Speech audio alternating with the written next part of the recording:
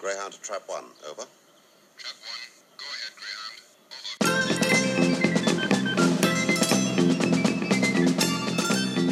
over. Welcome to the Trap 1 podcast. I'm Mark. Today I'm joined by Simon. Welcome back, Simon. Hello. And a very special guest, Doctor Who magazine comic legend, Scott Gray. Thank you very much for joining us, Scott. Hi guys, great to be here. Thank you very much. So we're going to talk about obviously your Who magazine comic work today. But first of all, just where did it all start for you? Can you remember the first Doctor Who story you ever saw? The first, oh yeah. Oh, you mean on TV? The first Doctor Who story I can remember seeing, just snippets of images, is actually the 10th Planet. Wow. Yeah. Everyone's like, wow, because it's a really good one. Really, the only thing I can remember from the 10th Planet is actually the cliffhanger to episode 1, when the Cybermen show up and they club that guy in the middle of the blizzard next to the TARDIS. And that's it. And I can clearly remember that moment, the close-up of the gun coming out and him firing and then them just ignoring the bullets and knocking him down and just thinking, he just shot them and they didn't fall over. What's going on? I think I was about 4 at the time. It was shown a few years later in New Zealand. And so, that's my earliest memory of Doctor Who. And, I've been a fan. I've been a fan, since... You say you're a fan, but you're watching the Patrick Troughton stories when I'm like 5 or 6, and I'm terrified. I'm absolutely terrified, but I am watching it. I'm definitely watching it. So I guess I've become a proper fan, at about maybe 1975 when John Pertwee arrived. We were literally a doctor behind Britain at that time in New Zealand. So while Tom Baker's arriving with you guys, it's John Pertwee in New Zealand. And I distinctly remember watching Spearhead from Space because it's the first one I can remember watching on the sofa rather than behind it. And so the Spearhead from Space and the Silurians, they were huge. They were big news in my local school, and everyone was watching the show by then. We just loved it, and I've been a follower ever since.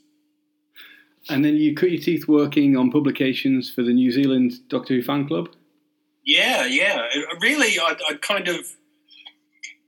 It's difficult. The Doctor Who on TV in New Zealand is this really strange thing that's kind of... It's there and then it's not there. And it's kind of like a feast or a famine, really, in the 80s. It disappeared around the time of Peter Davison's, maybe his last year. I can't honestly remember now. And it went away for several years. There was nothing on TV. And then when they did bring it back, they decided to start with the earliest one that they could get at the time, which was a couple of Patrick Troughton stories. And then from then on, they showed 2 episodes a week, pretty much non-stop. It just never went off. So they showed 2 Troughtons, which were the Mind Robber and the Crotons, I'm pretty sure. And then it was Spearhead from Space onwards. And it just never stopped. So at that point, sort of in the 80s, maybe 1983, something like that, 1982, I kind of got into fandom at that point when suddenly there was just this deluge of Doctor Who on TV in New Zealand. So I started communicating with Paul Scoons, who was doing the Time Space Visualizer. Really nice guy, and he was doing that fanzine, and so I just started doing bits of artwork for it, and I ended up doing a couple of comic strips for it, which I just did the whole thing. I wrote and drew it and lettered it, and pretty crude, but just a couple of Sylvester McCoy stories, because we'd reached Sylvester by the time I started doing that, and I just loved Sylvester's stuff. I just thought that was a fantastic period of the show. And I just, when that kind of stopped, I remember thinking, no, I'm not finished with this yet. I want more. And if that means I just make more of my own, then so be it. I will just make more Sylvester McCoy stories. So I did a couple of those, and I just thought, well, look, I've finished them. It's nothing to lose by sending them off to Doctor Who magazine in Britain. So I sent them to John Freeman, and he kind of responded quite favourably to them. He wasn't really grabbed by the artwork, but he liked the stories. He thought the stories were actually quite good.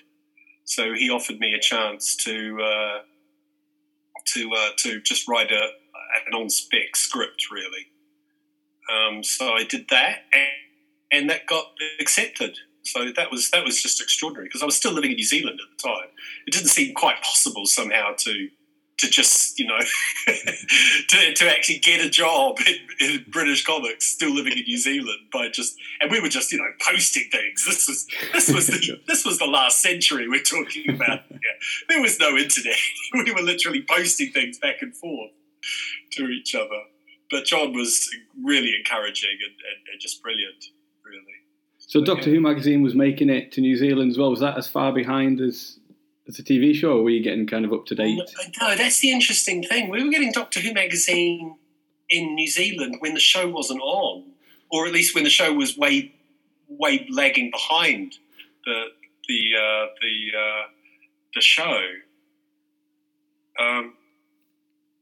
So yeah, I remember distinctly buying it, and there'd be an article about a Sylvester McCoy story, and I would have to just quickly flip it over because I didn't want it spoiled. They'd be talking about something that happened a year ago, and it was still not something we'd seen on TV. So there was always that, oh no, spoilers, quick, through the pages. I'll read that a year and a half from now. I want to see this stuff. And I always remember, I think it's issue 98, it came, I think it's issue 98, something like that, and there's a little picture of Colin Baker and Fraser Hines on the cover. And I remember looking at that and thinking, oh, wow, they're going to bring back Jamie in a story. What a brilliant idea. The Doctor's obviously going to meet Jamie. And I had no idea that it was an actual multi-Doctor story. It was just, oh, look, there's Jamie. So there was a lot of that kind of weird, Doctor Who was just this properly timey-wimey thing in New Zealand. All of the stuff was happening at the same time, and we were getting John Pertwee followed by Tom Baker, followed by Peter Davison, followed by Colin Baker, and it was all coming very methodically and very regularly. And the magazine was in a totally different time zone to that. But I did enjoy the mag. I think, I can't remember when I started buying it. I think, I couldn't tell you the issue number or something, but there was definitely a period, I think, around Sylvester in the mid-80s or whatever, when I was properly into it and thinking, this is great. And I think there was one shop in my hometown that sold it. So it became a real, you got to stake out, you got to know when it was arriving, and you got to kind of stake it out, show up a day earlier. Is it out yet? No, okay, I'll be back tomorrow. Because you never knew if there was going to be 3 or 4 other Doctor Who fans picking it out. I'm not quite sure why I didn't just place an order for it. That would have obviously been the sensible thing, but I never did that for some reason. I was always like, oh, is it out yet? Is it out yet? So yeah, weird. But yeah, I think to be honest, looking back, I think I probably saw Sylvester in the comics before I saw him on TV, if that makes sense. I think that must have happened, yeah. Yeah. Anyway, so yeah. Sorry, I'm blathering on. No, not at all. What were the sort of early comics that influenced you? Were there any Doctor Who or other ones? Oh yeah, a lot of the British weeklies I was really interested in, and in particular Action. That was the one. I just actually sent Pat Mills, who did who basically created all of this stuff, created Action, he created 2000 AD and the like, and I just sent him a message today saying thank you so much for making my childhood just so gory, because Action was, I don't know if you guys have ever seen it. Have you guys ever read Action? Don't think so. It was the 70 weekly British comic, which was just really violent. It was the most violent British comic ever done, and everything was based on a movie. So there was a Jaws thing called Hookjaw, which was just a giant great white shark with a spike coming out of its chin, basically, that would go around just eating people. And then there was a version of Rollerball, and there was a version of Dirty Harry, and there's a version of Professionals and stuff. They were kind of showing their influences very obviously, but every, guys would get run over, they would get shot to pieces, they would get eaten by sharks, they would get, crushed by tanks and things. It was just brilliant. And as a kid, if you're like 7 or 8 years old, you're a boy in New Zealand, you're just thinking, this is the best comic ever. It's so great. So action was a biggie.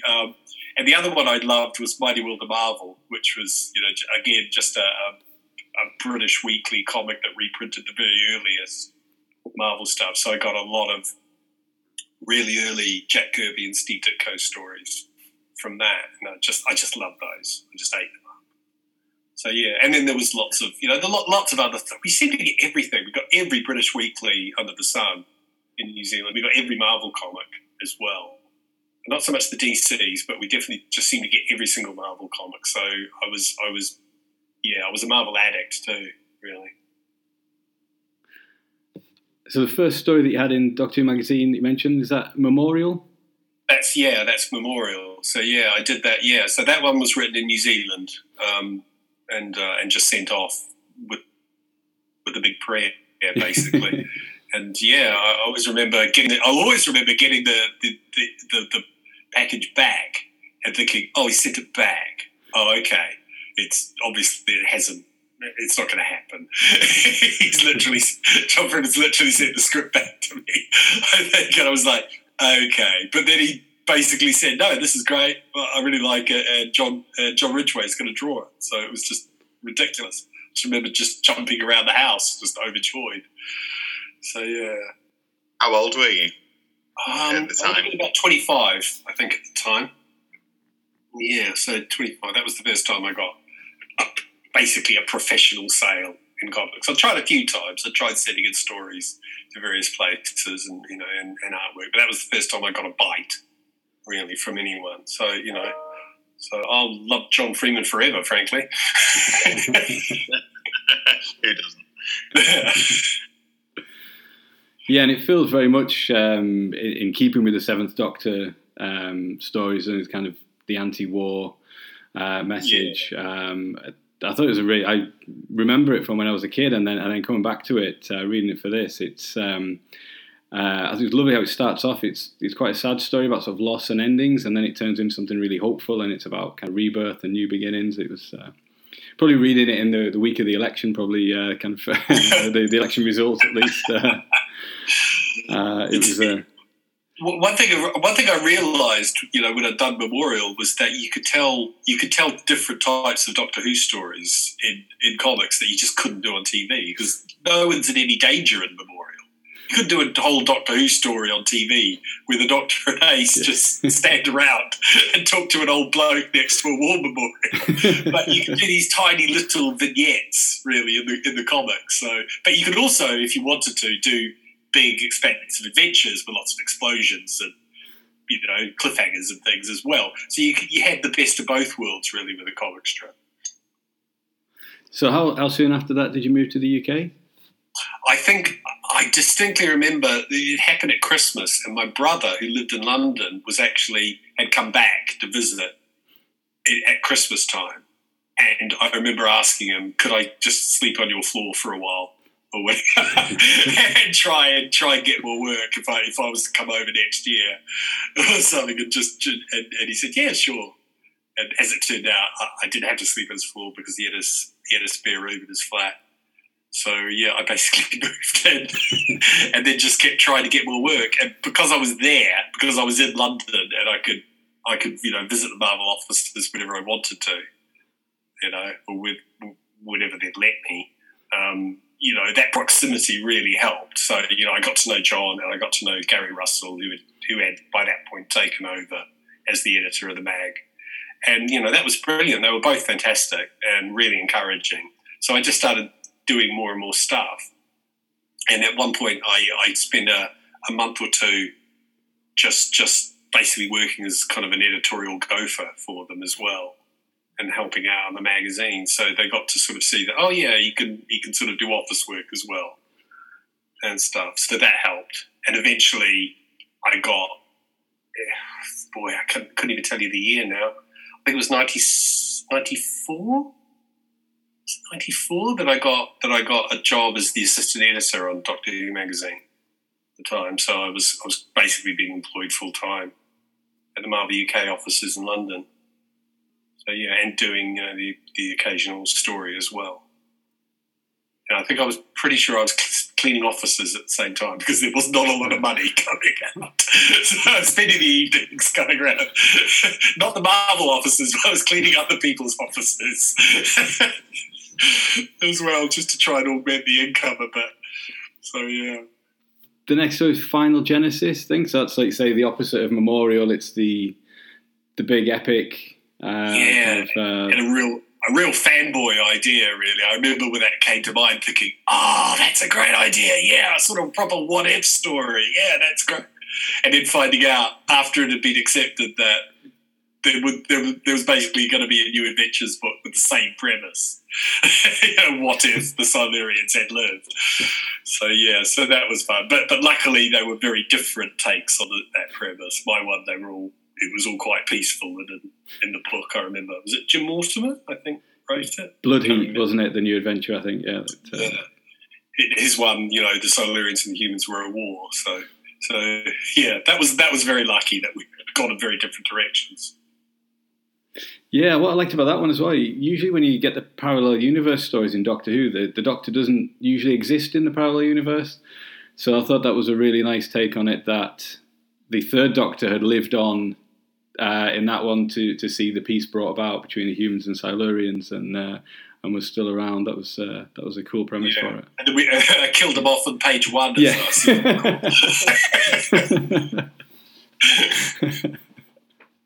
That was a great hook, though.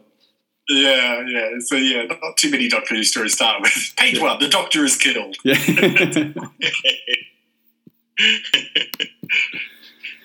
And then Uninvited Guest was one that I revisited, and that one that really had stuck in my mind from my childhood. That's such a great story. That is the Seventh Doctor just in control, and that kind of laying plans, isn't it? It's a really attractive thing to do, I think. I always do enjoy writing a story where the Doctor is just really powerful and has kind of worked everything out, and the villain has no idea who they're dealing with.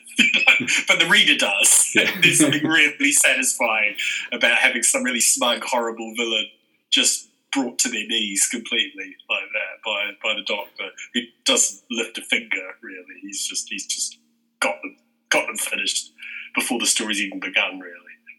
So, yeah. But that was me, I'm pretty sure, just nicking the Mask of the Red Death. That's where it came from. Right. An idea of there's this big party going on, and there's all this disaster and death and desolation outside, but they don't care. And then this figure enters the room and basically goes, you're not getting away with this. You're not going to escape this. So yeah. And again, it's very Seventh Doctor, that sort of unfinished business, sort of season 25, 26 idea that I really liked about that. Yeah.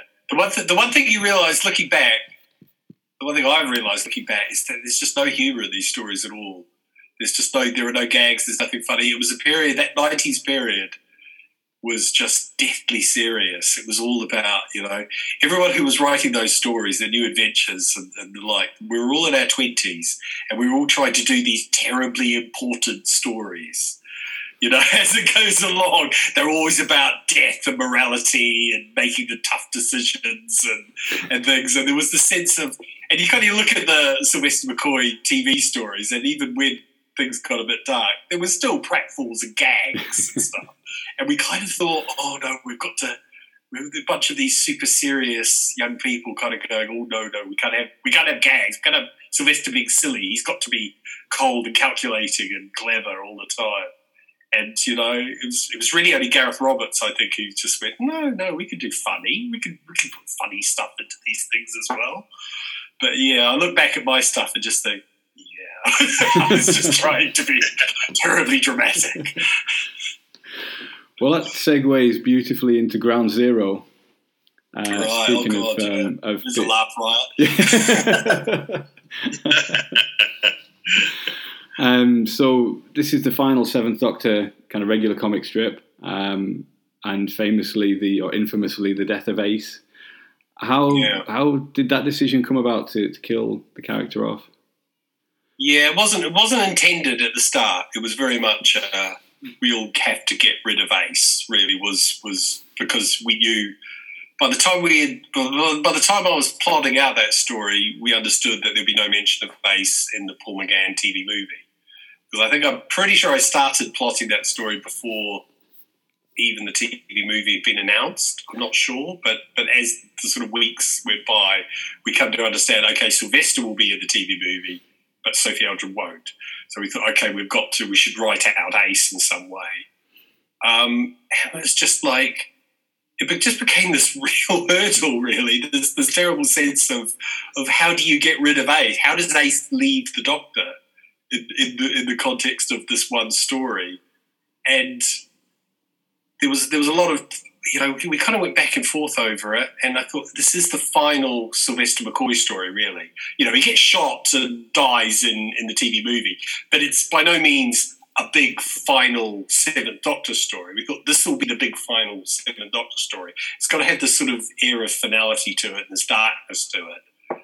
And I kept thinking, well, we can't kill Ace. We've got to sort of get rid of her in some other way. We kept talking about just sort of putting her in a coma or something, and then, she gets badly injured in the fight or whatever, and he has to put her in a glass tube or something so he can find some way to heal her later on.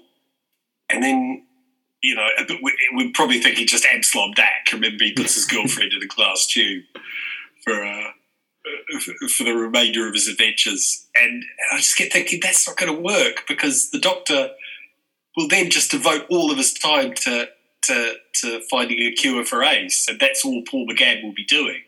And that doesn't feel right, if we're starting off this brand new, exciting chapter in the comic strip, for this new Doctor, to just have the previous Doctor's companion stuck in the TARDIS.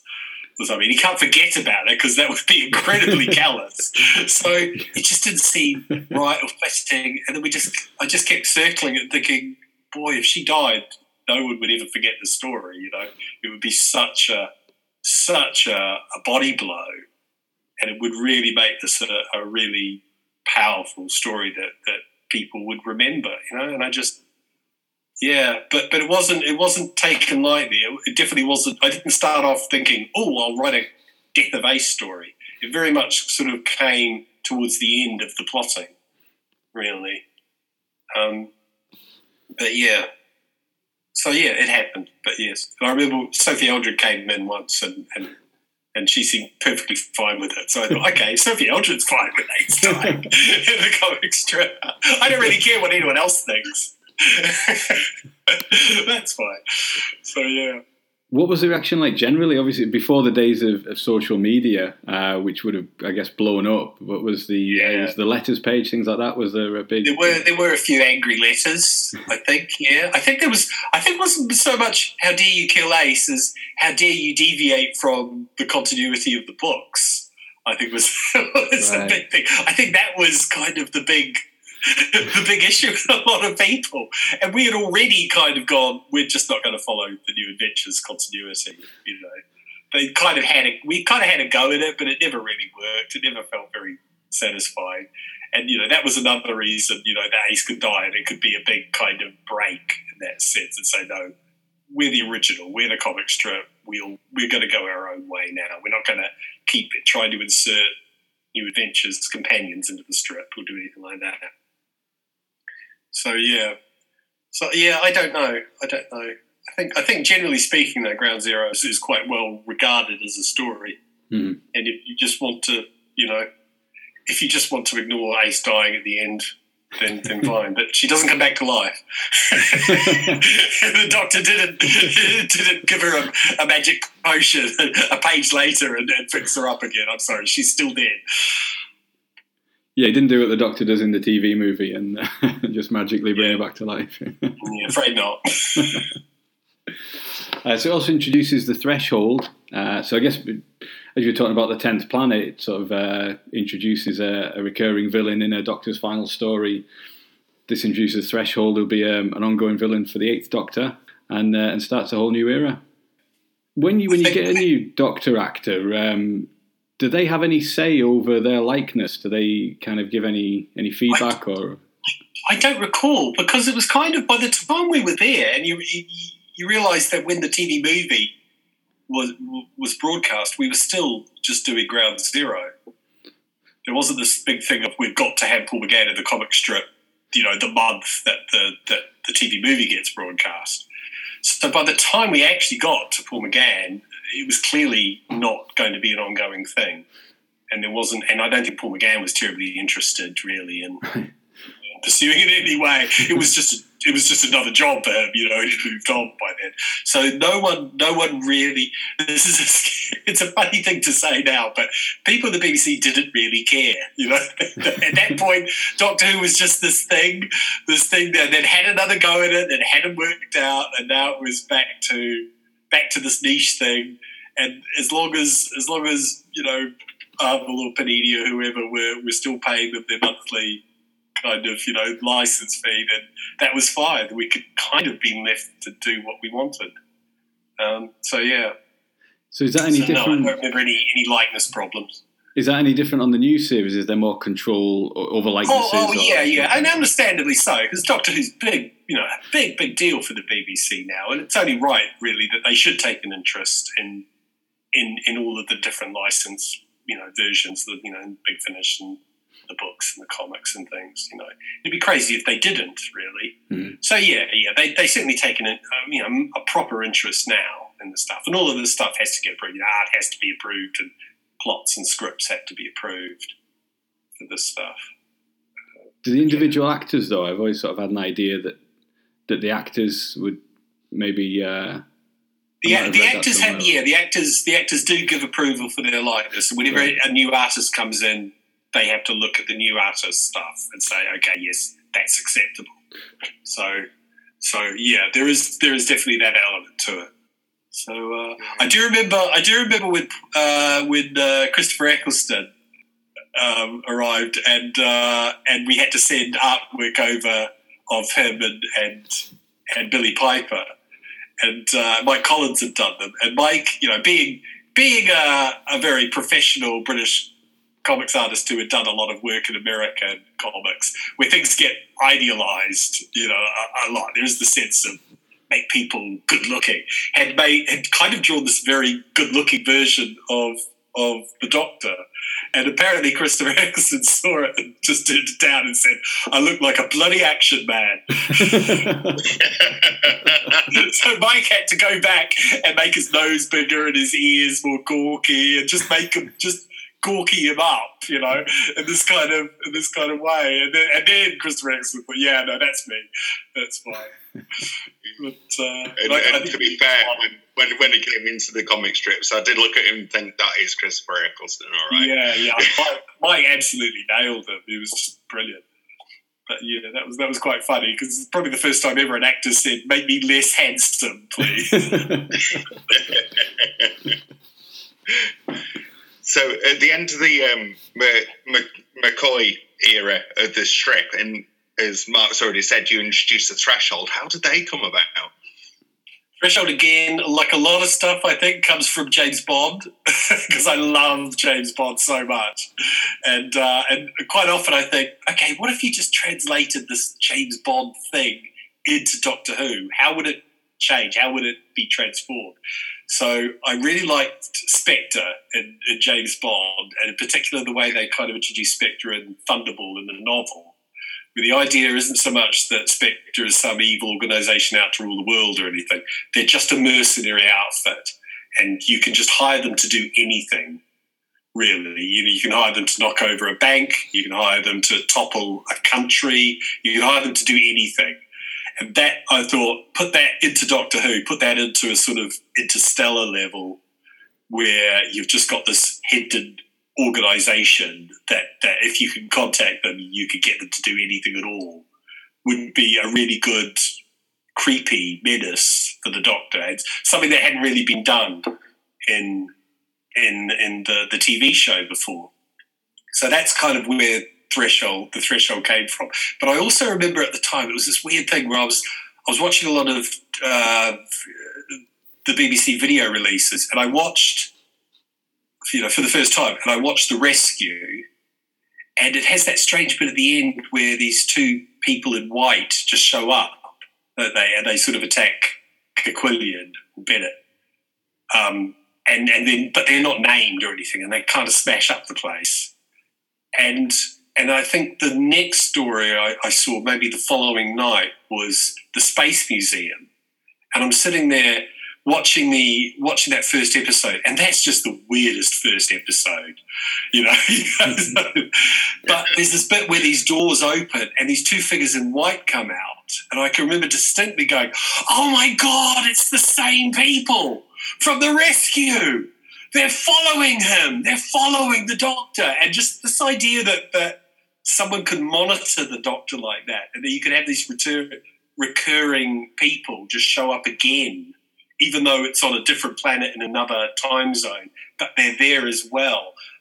I just distinctly remember getting this real tingle down my spine because I just misunderstood and thought, it's the same people from the rescue.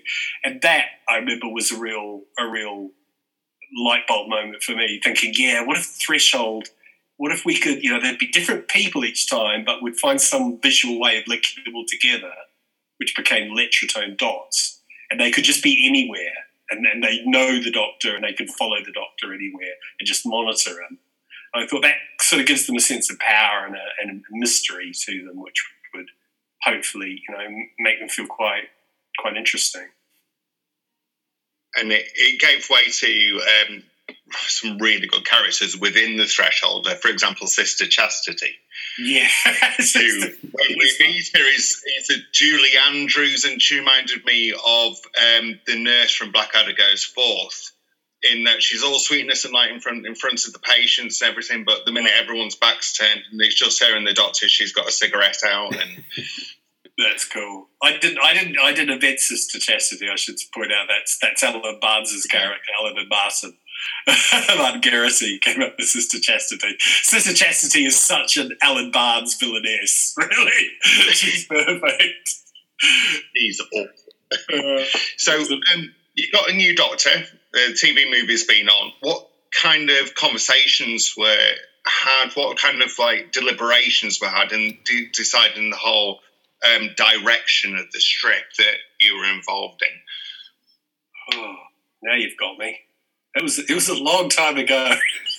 As I said, I wasn't an earlier generation. But, it certainly feels like a change of tone. Like it's a bit lighter to begin with, and I think so. I think Alan came in and definitely put some humour into the comic strip, and and much needed humour it was. Really, there was the sense of we're leaving the whole master chess player, cosmic manipulator Doctor behind, and he's going to be much more just kind of actiony and kind of innocent and just he won't be this kind of cerebral, methodical figure anymore. He won't be working behind the scenes. He'll just be diving into an adventure and seeing what happens, which I think was definitely the right way to go for him. And of course, Alan and Martin came up with Izzy, which was the perfect counterpoint really for him. This young, really enthusiastic girl who also just wanted to dive in and have fun and have adventures. So I think it was just keep it light, keep it fun, keep it fast moving, really, and and try to make it as varied as possible in terms of just the tones of the stories and the settings and the characters, and make it colourful. I know Gary Gillett, who was editing the mag at the time, was very keen to make the strip have its own identity, and definitely to harken back to the earliest days of Doctor Who Weekly, where you'd have, if I remember him saying, if we go to Gallifrey, it should be the Tides of Time Gallifrey we go to, not the TV version, that kind of thing. Let's draw upon the past and use that to sort of come up with our own ideas and our own continuity. And I think, that was a very good point, and it's something we've kind of stuck with ever since, really. Yeah, and that's exactly what happened, wasn't it? Because in the final chapter, it's the Gallifrey of the strips of old, isn't it? But with this whacking great new building that's central to the plot. And I must say, in terms of the dome, we came up with a dome. I love the fact that the dome is on TV. That was all something that Dave Gibbons, I think, does. I'm pretty sure Dave Gibbons introduces the dome in the Tides of Time.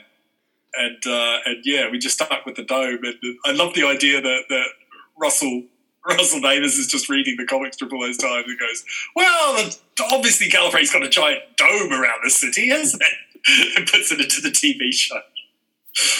I love that the art imitates the art. And it's kind of like it just goes around in one big circle. I mean, how fantastic. Yeah.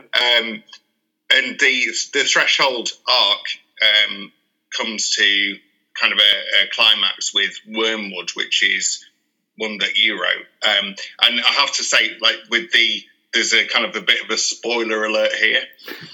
So if nobody's read them, go and get the graphic novels and then come back and listen to the rest of this, because at the end of the previous adventure, there's fake regeneration. So Wormwood begins with a doctor who looks like Nick Briggs. Yeah, the Nick Briggs doctor arrives to take over. Yeah. It was such an audacious thing to do. It floored me. It fooled everyone. That was the fantastic thing. Everyone kind of, I assumed, thought, oh, well, maybe they've just lost the rights to Paul McGann. Maybe Paul McGann's withdrawn his likeness or something. They've got to get rid of him somehow. You know, we didn't say that, of course. It wasn't true, but we just thought, oh, God, this would just throw everything up into the air. This would just mess with so many minds. It's not like a month later we went, ha-ha, fooled you. It was 4 months later before we revealed the truth. We had Nick Briggs. We had the Nick Briggs doctor running around for 4 issues. So yeah, that's one of the best surprises I think we've ever done in the strip. That was such a laugh. How was it having that kind of creative freedom in order to be able to do what you could do? I'm assuming that wouldn't be able to be done now. Well, I wouldn't try now because no one would believe it. That's the thing. If Jodie Whittaker suddenly regenerated to someone else, you just shrug and go, but she's not, isn't she? She hasn't died. She hasn't regenerated. She's on at Christmas, you know. It's just, there would be no point in doing it. The reason we could do it, of course, was that there was no TV show. It was just us and the New Adventures, and that was it. There wasn't even Big Finish. You know, he wasn't doing Big Finish at the time. I'm not even sure if Big Finish had started doing Doctor Who at that point. But yeah. So we could get away with it at that point. There was total freedom. It was crazy. So was this when Nick Briggs was playing the Doctor in the what were they called, the audio adventure? What was the audio visual? Yeah, basically the proto Big Finishers, right. Really before they kind of went. You know, they got the official license. There was a lot of fan videos being done, fan audios rather being done. And Nick Platt was playing the Doctor. So yeah, and he had a look, you know, he had that suit and he had the toothbrush in his pocket and all. So I remember when we were talking about, okay, we've got to do this fake regeneration. What's he going to look like? And again, I think it was Gary Gillett who said, let's make him the Nick Briggs Doctor, because he had already popped up in the comic strip. Gary Russell and Mike Collins had already put him into a strip called Party Animals and kind of established him as this future Doctor that Sylvester McCoy recognises. So there was already that key. He had already been established as a Doctor.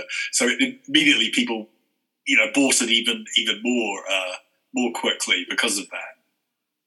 And did Nick Briggs know, or was that a surprise to him as well? Oh, no. We asked Nick first. We did ask Nick first, and we got him to pose for photos as well. So Martin would have some photo reference of him. So there are some funny shots, I think, of Nick sort of stumbling around a car park or something, clutching his head. If you look hard enough, you might be able to find him somewhere. And it led to the great line, Doctor, you're pointing a toothbrush at the enemy.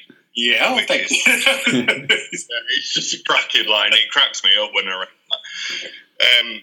And so this is at the end of an arc. Were you tasked with bringing together all these strands of the threshold? I mean, was it planned a lot, or?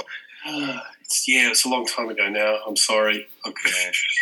Sorry to. I definitely felt like I wanted to be in the whole threshold thing, that I didn't want them to be constantly coming back. I thought, because we'd had a decent run of them. They'd sort of shown up in 3 or 4 stories by that point, and then, of course, in their first story, they'd basically be responsible for Ace's death. So, they were quite a heavy villain because of that. So we figured they deserved to have a proper conclusion, proper sort of scorched earth kind of moment where they just get completely wiped out. So I think that was always intention.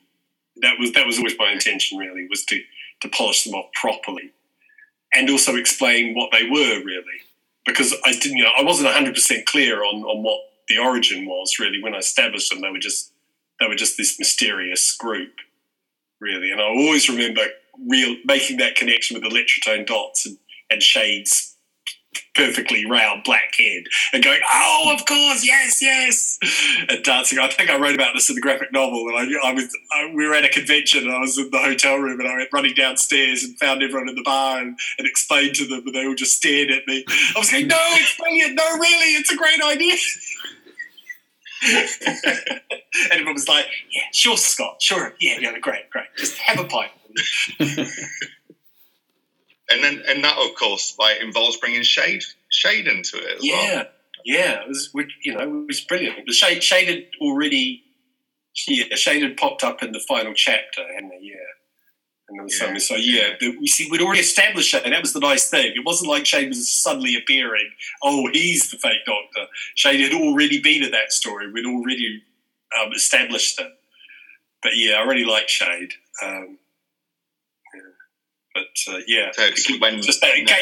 Great character, really interesting visual, part of the strip's history. So let's use them. I'd kill for a little figure of Shade, quite frankly. Oh, that'd be great. I would like all these characters as little figures. quite frankly. Start a petition. Yeah. Come on. So when just finishing off on that, when McGann's Doctor was suddenly revealed, that final frame. Yeah, what a brilliant image. It was an absolutely brilliant image. My God, that was so beautiful. Proper twist. You look like you've seen a ghost, and I thought, I have. By then you're used to it. By then 4 issues in, you're kind of going, okay, I can deal with the new Doctor. Okay, it'll be fine. Yeah. Proper twists, and that's that proper storytelling and wrong-footing your readers and the followers of, and just pulling the rug out, and it's not what you think it is. It's proper good Doctor Who stories. But between all these arcs, there was kind of changes of style and changes of pace. Was it deliberate to have kind of your major arcs and then a bit of a breather, kind of an ebb and flow of storytelling? Yeah, definitely. I think it's nothing but one huge big story arc. It can be very off-putting, and you've always got to be aware that hopefully new people are picking up this magazine regularly, and they're faced with just this wall of incomprehensible continuity in the comic strip. They're not going to read it. It's as simple as that. So you do want some shorter stories in there too, which are much more straightforward, that they can follow easily. That's always in mind. Yeah, so it's kind of the difference between, I was going to say between other people and Adrian Salmon, but the difference of Adrian Salmon's distinctive artwork as kind of a punctuation point. I mean, because he's got a really unique style of his own.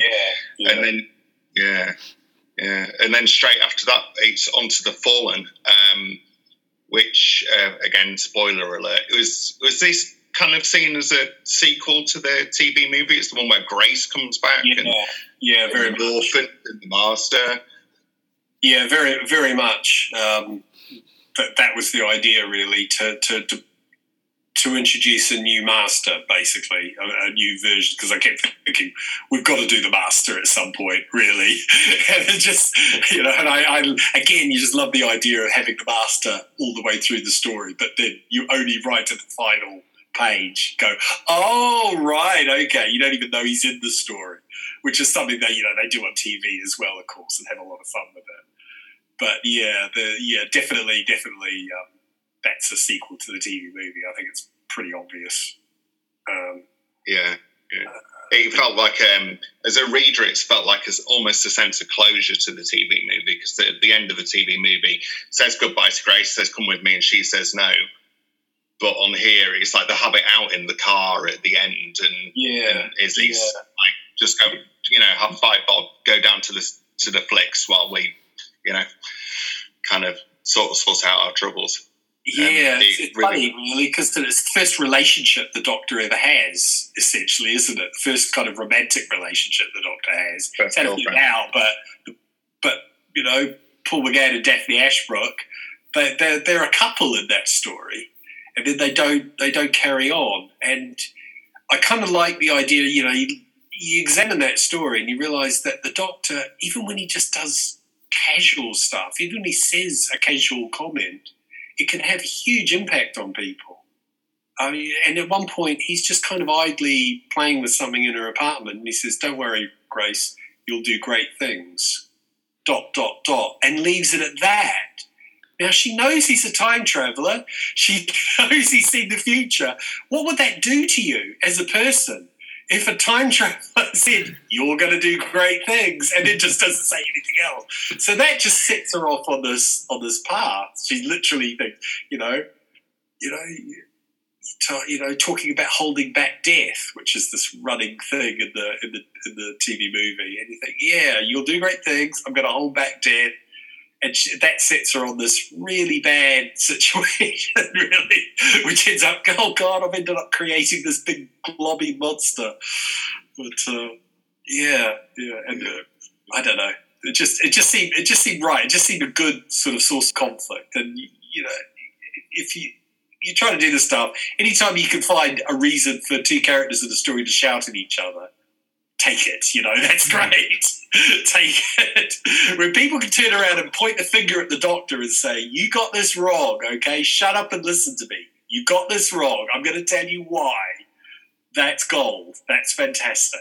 That's what you want in a story, really. And the Doctor actually has to shut up and listen and go, yeah, you may have a point, actually. Those kind of moments are really important. Yeah, and again, the rug pull right at the end with the master reveal and the final image of the shrunken operative, and he's contorted on the banks of the Thames. His name was Duncan. Martin always called that the Shrunken Duncan page. The Shrunken Duncan. I will never forget that. And then immediately on from that, there's 2 consecutive stories, both setting up 2 characters who become instrumental towards the end of the arc. One was Kroton the Cyberman, and the other one was Katsura Sato. Right. Yeah.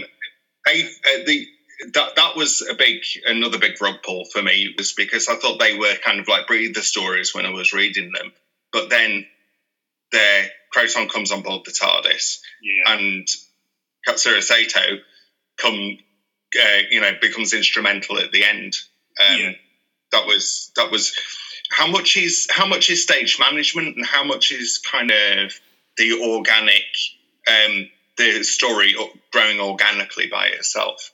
It's very organic, really, because I didn't bring Kroton back. That was Adrian Sandman. He wrote that story, that one parter where Kroton's fighting the Sontarans, and I think he just started doing that. I can't really remember now, but I think he just kind of drew a few pages of it, just as a this is what I'm kind of doing, and we all looked at it and thought, well, we've got to publish this. This is brilliant, and we've just had Shane in the comics, so it's just we've got to bring back Kroton as well. That's fantastic. Kroton's never even met the Doctor, so that's exciting, and immediately you think when Kroton meets the Doctor for the first time, the Doctor's going to zap him, isn't he? He's just going to look at him, see a Cyberman, and just zap him somehow. So there's your cliffhanger kind of thing. Yeah. Adrian did something quite brilliant, I think, with Croton. He made Croton an athlete, which I just loved. Croton is basically just like a Cyberman in those backup stories.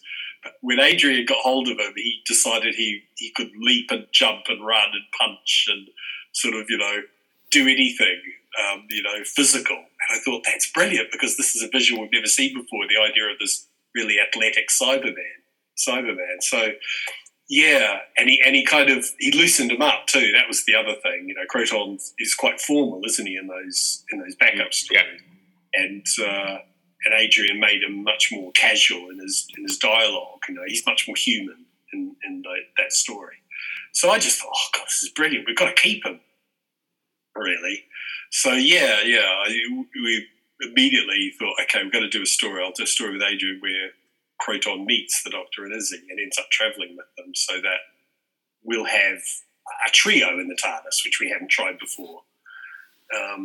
And then of course we'd also done the Japanese story where I introduced Sato. And again, I thought you kind of plant seeds. You kind of think, okay, that's a good character, and we've established he's immortal now. The Doctor's done this thing to him.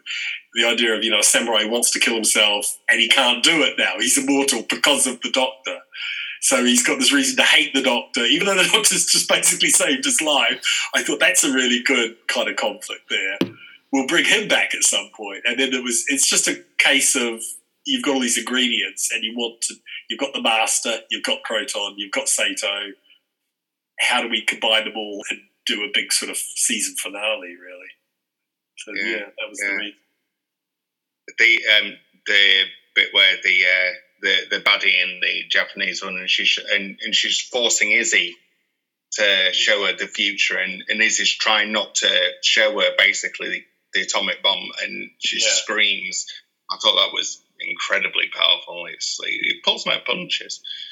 And of course, that was Again, you've got this thing which they don't do a lot of on TV, but just the impact that a companion could have travelling through history. If something just slips out, if something is given away, which really shouldn't be, that's a really powerful thing to do. And it can be completely accidental as well. But companions have their own kind of power in a historical story. And that's an interesting thing to sort of examine. Yeah, and certainly Izzy's in it for a very long time. Like she's got a hell of an arc, like over all the arcs. I mean, her character arc, and she gradually changes as well, I feel, because when you get to Ophidius and Beautiful Freak, and that really challenges her character as well. When with the body swap with Destry,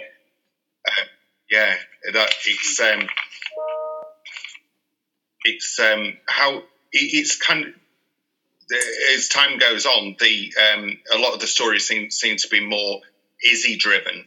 Was that kind of the intention? Or I seem to recall thinking that when we got to the end of the Threshold story, which had been such a long running story that we were kind of starting all over again, really, at that point. And that's the point where the strip changes to colour. And there was the sense that, okay, everything's great now, isn't it? With the Threshold it's finally behind them. The Doctor's put that to bed finally, and it's just the Doctor and Izzy having fun in this new colourful comic strip world. And so immediately I thought, how do I ruin this? What can I do that will just make this go horribly wrong for them?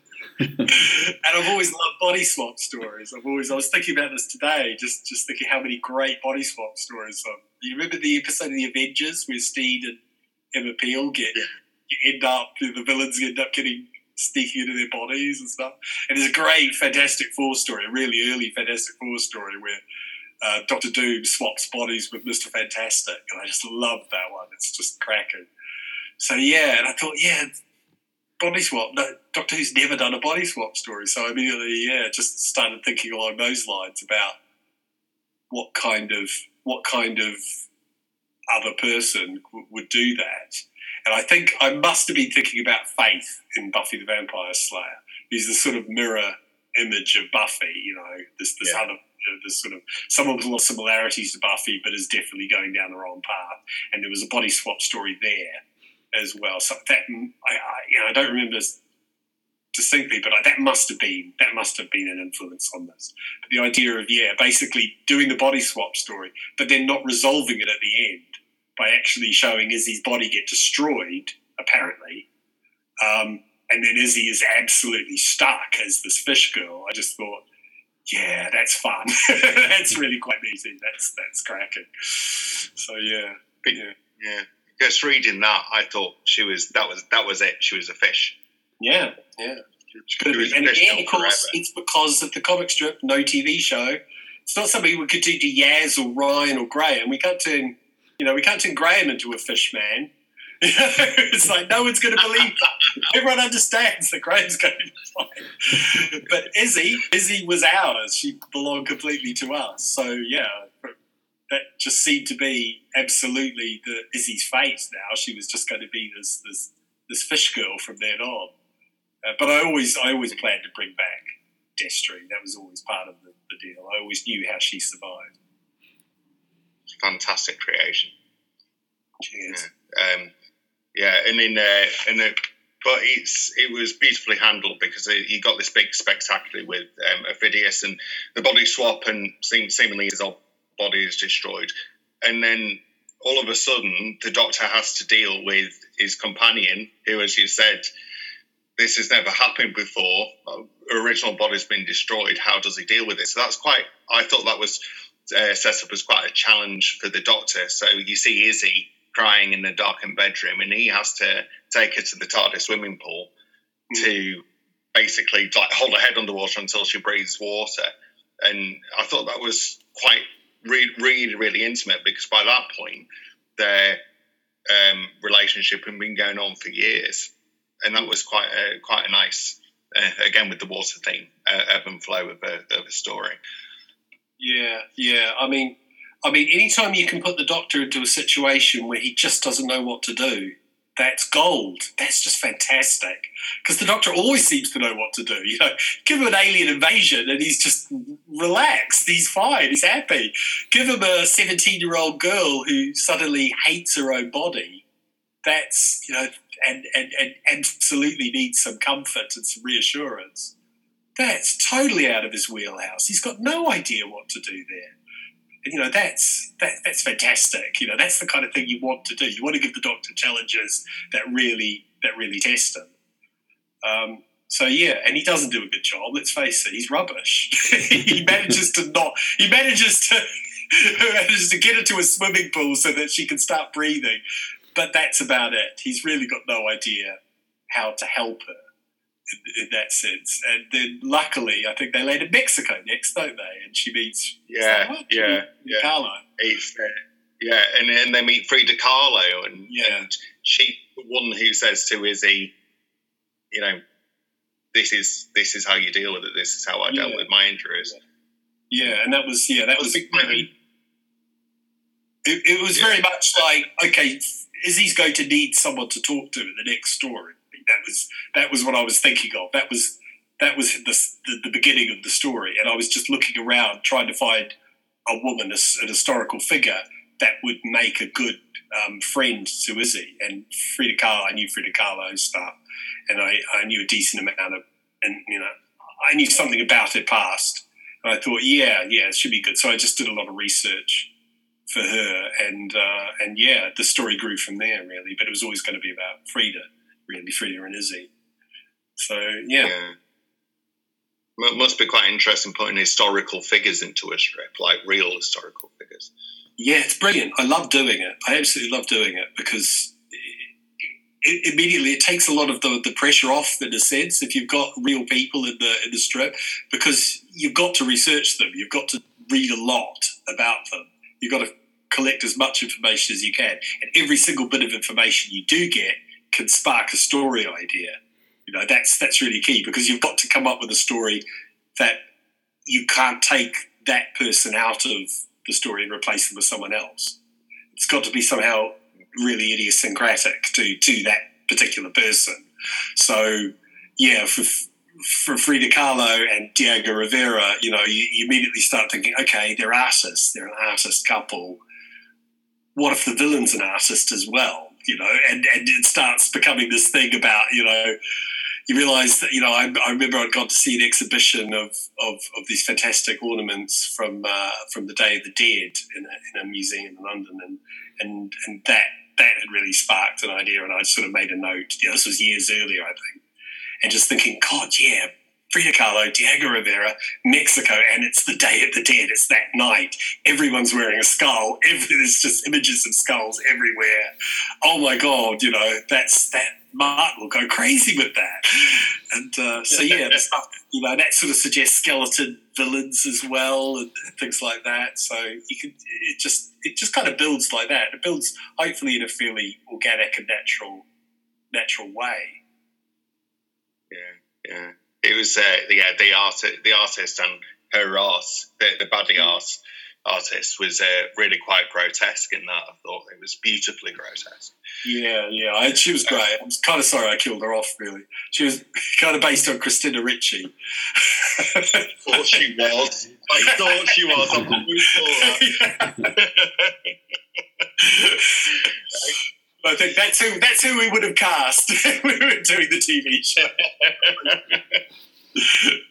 Places you just confirmed years of headcanon there. Thank you.